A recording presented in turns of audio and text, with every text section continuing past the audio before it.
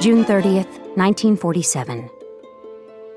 It was a long summer evening, the sun reluctant to sink beyond the Olympics, the shy stars holding back until the last possible moment.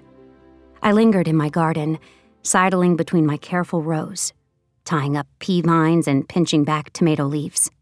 I ran my hands through the blueberry bushes that grew against the back fence, searching for a few more ripe berries to add to the baskets waiting in the pantry. I had a dozen ready to sell at the market. I expected to get 10 cents apiece for them. I had eggs to sell too, and several fat heads of butter lettuce. It was a good harvest for early summer. I would be able to pay my electricity bill, my share of the party line, and have enough left over to buy scratch for the hens and flour and sugar and coffee for myself. I scooped the berries into the front pocket of my overalls and straightened to gaze up into the twilight. These were lonely moments on my isolated farm, but I found beauty in them. Tatters of cloud shone silver against the violet sky, shimmering in the night wind. The breeze rippled the leaves of the apple trees clustered between my place and the shore of Hood Canal, and it tinged the air with the scent of salt water. I felt the pull of the canal as a physical sensation. Its tides seemed to resonate with the tides of my own flowing blood, its life calling to the life in my veins.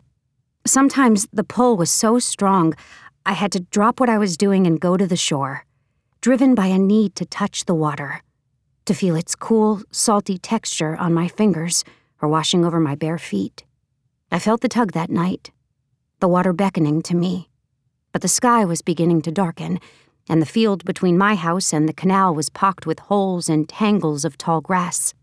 I told myself I would go in the morning, as I often did. Perhaps fish for flounder from the half-submerged dock or just ramble along the beach in search of sea glass.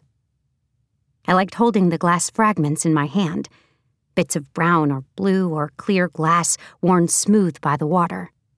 I tried to imagine what they had once been part of: a milk bottle, a medicine vial, a jelly jar, perhaps even a glass dish that had at one time rested in some housewife's kitchen cupboard.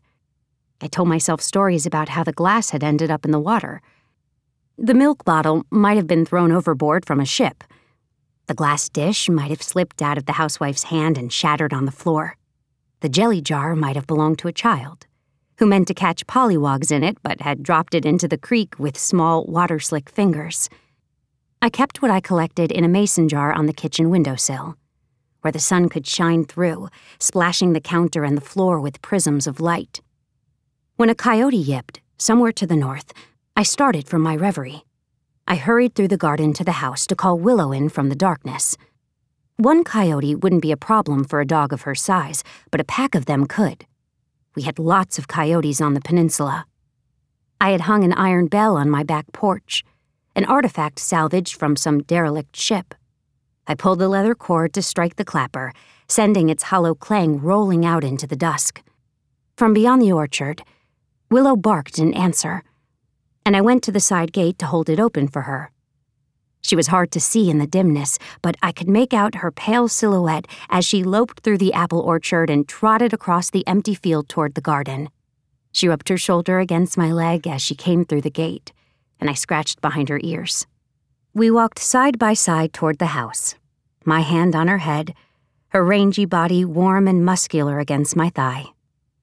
My Aunt Charlotte said, "Nobody calls a dog with a bell." I didn't know if that was true. I didn't know much about dogs except for Willow, and she always came when I rang the ship's bell. She did it from the very beginning, even when she was so small I could hold her in my two hands. I had never intended to have a dog. The previous June, Charlotte had paid me a surprise visit, rolling up my dirt lane in her big Studebaker, churning billows of dust as she swung the auto into the space by my yard. She hadn't bothered waiting for the dust to settle. She had climbed out onto the running board, one gloved hand waving, the other clutching something small and beige and fluffy.